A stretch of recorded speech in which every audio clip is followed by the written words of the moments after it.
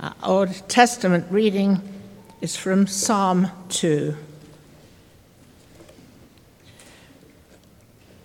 Why do the nations conspire and the peoples plot in vain? The kings of the earth take their stand, and the rulers gather together against the Lord and against his anointed one. Let us break their chains, they say, and throw off their fetters. The one enthroned in heaven laughs. The Lord scoffs at them.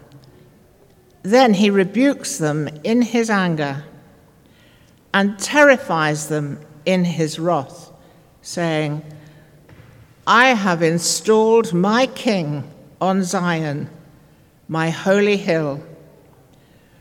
I will proclaim the decree of the Lord.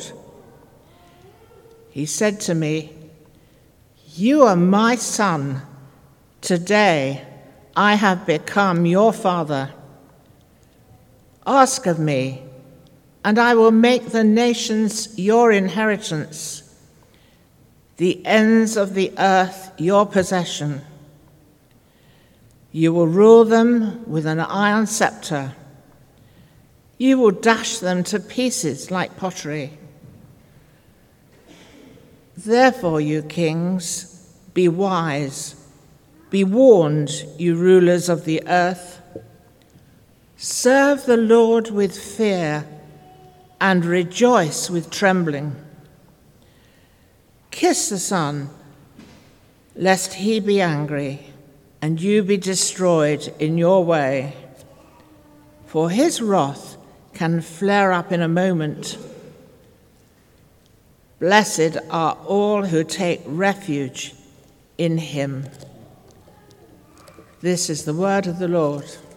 Thanks be to God. The second reading is taken from Hebrews, and it's chapter 1. And it's found on page 1201 in your church Bibles. So it's Hebrews 1, and it's on page 1201 in your church Bibles. In the past, God spoke to our forefathers through the prophets at many times and in various ways. But in these last days, he has spoken to us by his Son, whom he appointed heir of all things, and through whom he made the universe. The Son is the radiance of God's glory and the exact representation of his being, sustaining all things by his powerful word. After he had provided purification for sins, he sat down at the right hand of the Majesty in heaven.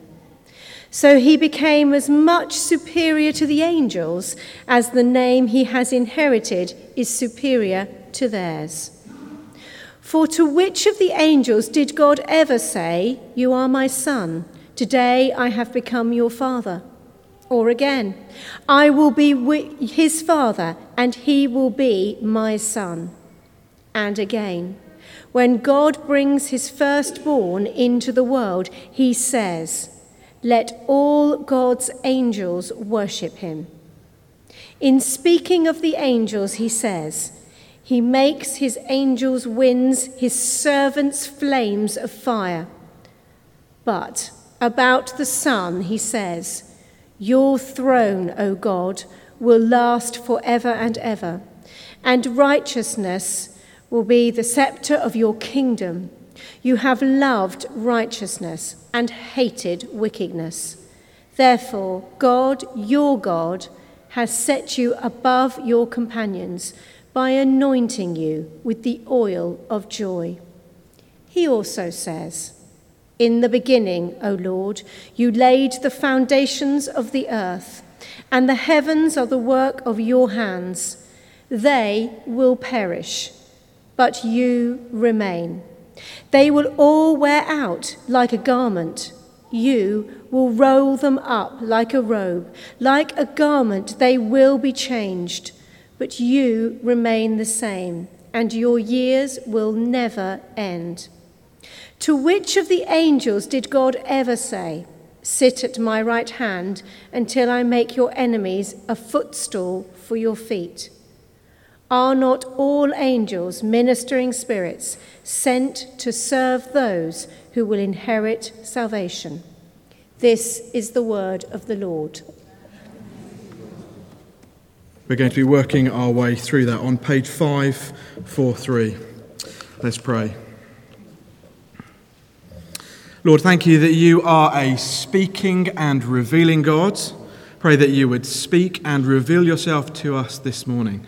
Give us eyes and open ears to see you more clearly and to hear what you have to say to us. If we ask it in Jesus' name. Amen. When I was a new Christian, I remember a previous vicar in the church that I was going to invited me to a Bible study early in the morning. So I took him up on it, and I arrived a little after 6 o'clock in the morning, and this was the psalm that we looked at, Psalm 2. It's been a very precious psalm to me ever since. It was the first psalm I ever worked my way through. I hope you find it encouraging and a real blessing this morning. I wanted you to know that Psalm 2 is the most frequently quoted psalm in the New Testament. If Psalm 1 contrasts the righteous and the wicked, Psalm 2 contrasts the rebellion of the wicked and wicked nations and rulers, and God's rightful King, King Jesus. And the careful reader amongst us this morning will spot that this is broken down into 4 sections, 4 different acts with 4 different voices speaking. Verse 1 to 3, there's the voice of the nations. Verses 4 to 6, there's the voice of the one who sits on the throne. There's, in verse 7 to 9, what's said by the Father to the Son. And there's the warning from the psalmist to the hearer in verses 10 to 12. Psalm 2 is known as a coronation psalm. It was a psalm that was likely to be read out to the new ruler who sat on the throne of Israel. And verse 1 says, it starts off by saying to this new king, look over your shoulder, watch your back. The nations, the peoples, may plot against you. Be wary on your rise to power. The nations will test you to see what kind of king or general you're going to be. Resistance was a real thing to cope with for the new monarch on the throne. But there's 2 horizons, 2 references in view here, a little bit like scaling a mountain range. You kind of reach the first peak, and then before you see the real peak way up ahead. You've got a lot more to climb up. And so as we scale the first peak, the immediate context of this psalm is about King David. He's the anointed one in view here. Look at verse 6.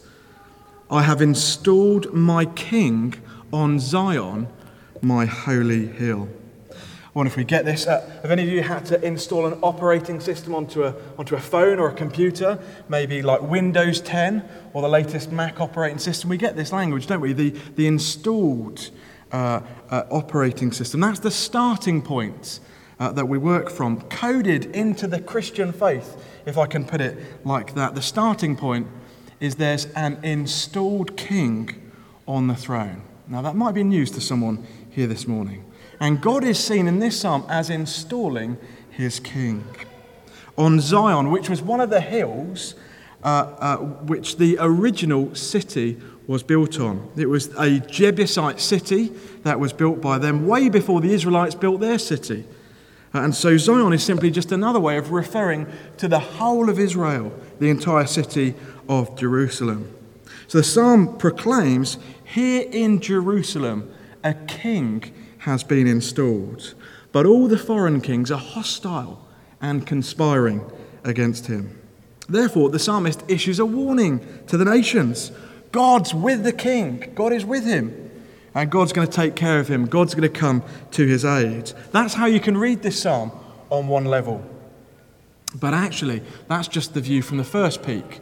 The view from the second peak is a lot more glorious. For no earthly king can completely justify the fury of the threats that we see in this text. nor the glory in the promises that come from it. The language of this psalm kind of spills out over the banks. If Psalm 2 was a river, the language that comes over the side can't be confined to any earthly king. The psalm speaks of a greater king, a greater David, a greater son, a greater servant. Look at verse 2. The kings of the earth take their stand, and the rulers gather together against the Lord and against his anointed one. That word for anointed one in the Hebrew is Meshiach, which we get the word Messiah. God has installed his Messiah, his Christ, on the throne. So this psalm tells us three things. Verse 4 to 9, there's a true king on the throne. We have a king behind the kings, my king, God says. Verse 1 to 3 tells us that people hate the king. And verse 10 to 12 summons us that although there is a king, and although we hate the king, we need this king. That's what it tells us, that we'll never find true blessedness and fulfillment in life if we don't have the king. We must serve him, rejoice in him. We must kiss the king. So 3 points. We have a king, we hate the king, we need the king. Let's go. Well, we have a king. There's all these kings all around us, aren't there? Wanting to try and get our worship and our adoration. But we have the king. There's a king behind the kings. There's a king before the kings. There's the King of Kings. And what's fascinating about popular culture is we've adopted this idea. We've grabbed hold of this idea. We've run with it. There's a familiar narrative in our culture today, isn't there, that says there was once a great king who ruled with compassion. And he was on the throne. He ruled with wisdom and compassion and justice. And there was a golden age when everyone reached their potential under this king. And everyone blossomed under his rule. The land blossomed, relationship blossomed, civilizations blossomed. But something's taken the king away. And since the king's gone, things have started to deteriorate. Does that sound familiar? There's loads of legends like that. Think of the kind of Robin Hood movie. I was on holiday a couple of weeks ago, and Mel and I with the kids watched Robin Hood, Prince of Thieves. A great movie if you haven't seen it. It's a classic. And so Robin Hood's there, isn't he? He's fighting back the forces of darkness, which come in the wicked sheriff of Nottingham and his evil witch. And then King Richard comes back, and that kind of stops. The darkness has been kind of put back. King Arthur, the story's about Camelot. Does that kind of ring any bells? When Arthur's around, there's Camelot, isn't there? Kind of on his tombstone when he dies, it's kind of written on his stone, here lies the once and future king. And that's key for us to understand. And for the Disney fans amongst us, perhaps we kind of remember this in The Lion King with kind of Mustafa and Scar. And then when the true king comes back to power, when he shows up, he brings healing with him to the land and to relationships, and everything starts to blossom. But why? Why do we have this narrative in our culture? Why is it there? When the record of human kings is pretty awful, isn't it? When we look back, it's filled with tragedy and tyranny and slavery. But there is a king. There is one who rules with ultimate wisdom and compassion and justice and power. And all of us are built to submit to that king, the king of the kingdom, and to give ourselves wholeheartedly to obey him and to adore him and worship him. But we live in a world that doesn't want the king. A bit like the sheriff of Nottingham. We want to be the king ourselves, don't we? We want to be king. So there is a king, but we hate the king. And we don't need to look too far to see that the world hates. A wife said to her husband, shall we watch the 6 o'clock news and have indigestion? Or shall we stay up and watch the 11 o'clock news and have insomnia? We live in a world, don't we, that's full of bad news. And here's why. Look at verses 1 to 3 with me of Psalm 2. Why do the nations conspire? Why do the peoples plot in vain? Why do the kings of the earth take their stand? Why do the rulers gather together against the Lord and against his anointed one? Let us break their chains, they say, and throw off their fetters. The nations conspire, the peoples plot, the kings make their stand, the rulers gather together against who? Against God and against his Messiah. Here's the big picture. Here's the big kind of worldview building blocks that we need in our foundation at the beginning of this year of mission. That there is a king, but there's a united nations who stand opposed to him. There is a worldwide rebellion made up of the nations, of individuals and kings and rulers, all shaking their puny fists at God and saying no. What are they saying no to? Verse 3, being with you is like being chained up hand and foot. We want to cast you off. We want nothing to do with you, God. We want to break free of your chains. Well, why are the nations in such an uproar against God and his Messiah? Why are they raging? Well, I think it comes down to that word fetters. That word fetters carries with it the idea that a yoke is upon them, like two animals that are yoked to a cart. There's a yoke on their necks attaching them to this plough. God has a hold over his creation. The nations, the rulers, the kings, they're upset because they've got an owner. There's one who owns the kings of the earth. There's an owner in it, and it causes fury because the kings and the rulers and the nations say, I want to be my own. I want to be free. I want to be the captain of my own soul. I want to be the master of my own destiny. And that creates hell in our lives. It creates hell in our relationships. It creates hell in our communities. It creates the hell that we see on the news. The Bible says naturally we're at war with God. Romans 8 verse 7 says the natural mind is at enmity with God. We naturally hate the idea of having a king who rules over us, a king who has rights over us, a king whose yoke is on us, a king who says, you're not your own, you belong to me.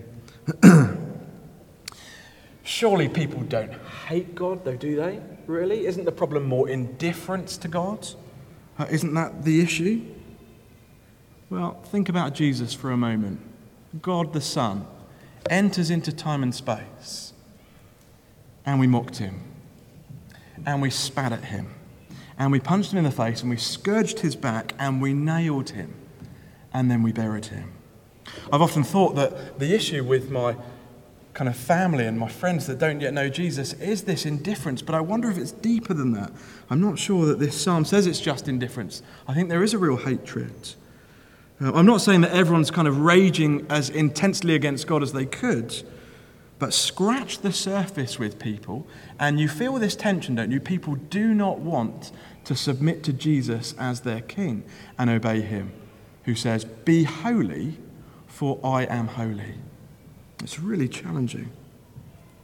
Jesus said in John 15, verse 18 to 19, if the world hates you, keep in mind that it hated me first.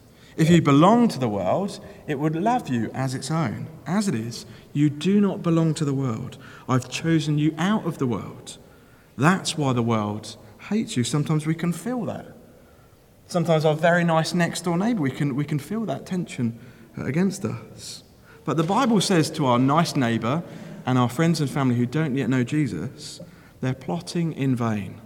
They're making their stand against God, together against God and his anointed king. So what's God's reaction to this rebellion? Well, some of you might find what I'm about to say next actually quite offensive. Have a look at verse 4 with me. What does God say in the face of this puny rebellion to those who refuse to come under Jesus' rule? The one enthroned in heaven laughs at them. The Lord scoffs. He rebukes them. He terrifies them in his wrath. The one enthroned laughs. He mocks them. He mocks this puny rebellion. Why? Verse 6 tells us. He's installed his king on his holy hill. There is a king who rules over everyone and everything. Well, we have a king, but we hate the king. But finally, we need the king. We need the king. Look at what God has said of his king. Verse 7. The king is the true son of the Father. Verse 8 and 9. The king is the just ruler of the nations. They're his inheritance. They're his possession. And when the king comes back, he's going to come back into the world, and he's going to come back into a world which, broadly speaking, hates and despises and defies him. But he's come to bring in his rule and bring to an end all evil and rebellion and sin against him. And verse 9 tells us that it's going to be as easy for him to bring in his rule as it would be for us to smash a cup and saucer. It's incredible. And when Jesus brings in his rule, he's going to bring in the golden era where every Christian is going to be glorified, where every Christian is going to blossom and will see and will reach their full potential. Revelation 21 puts it like this. The one seated on the throne says, "See, I make all things new." He's coming to bring in his kingdom fully and finally. And there's an incredible mercy shown by the king, even to those who've rejected him in verse 2. And the plea is for them to come to their senses. Look at verse 10 to 12 with me. "Therefore, you kings, be wise, be warned, you rulers of the earth. Serve the Lord with fear, rejoice with trembling, kiss the Son, lest he be angry and you be destroyed in your way. For his wrath can flare up in a moment. But blessed is the one who takes refuge in him." Do you see? We have a king and we need the king. We're like an 8-cylinder engine of a car running on only one cylinder without him. We're coughing and spluttering our way through life. We need him. You and I need him. So what does this mean for you and I? Well, firstly, there's a danger for us to avoid. There's a danger for our friends and our neighbours and our families who don't yet know Jesus to avoid if he doesn't have his rightful place in their life. There's a call on our lives to follow this king and hear this loving warning from the king. Mel and I were on holiday a couple of weeks ago, and we went to Swanage, and we decided to go down to Anvil Point to go and check out the lighthouse. Anyone ever been there? It's really lovely. It's this beautiful lighthouse. And on the way, we stopped and had a cup of tea and a little break, and then looked out at this lighthouse, and then walked back, and we tried to walk back on the coastal path. We came to this signpost that said, "Steps this way to the coastal path."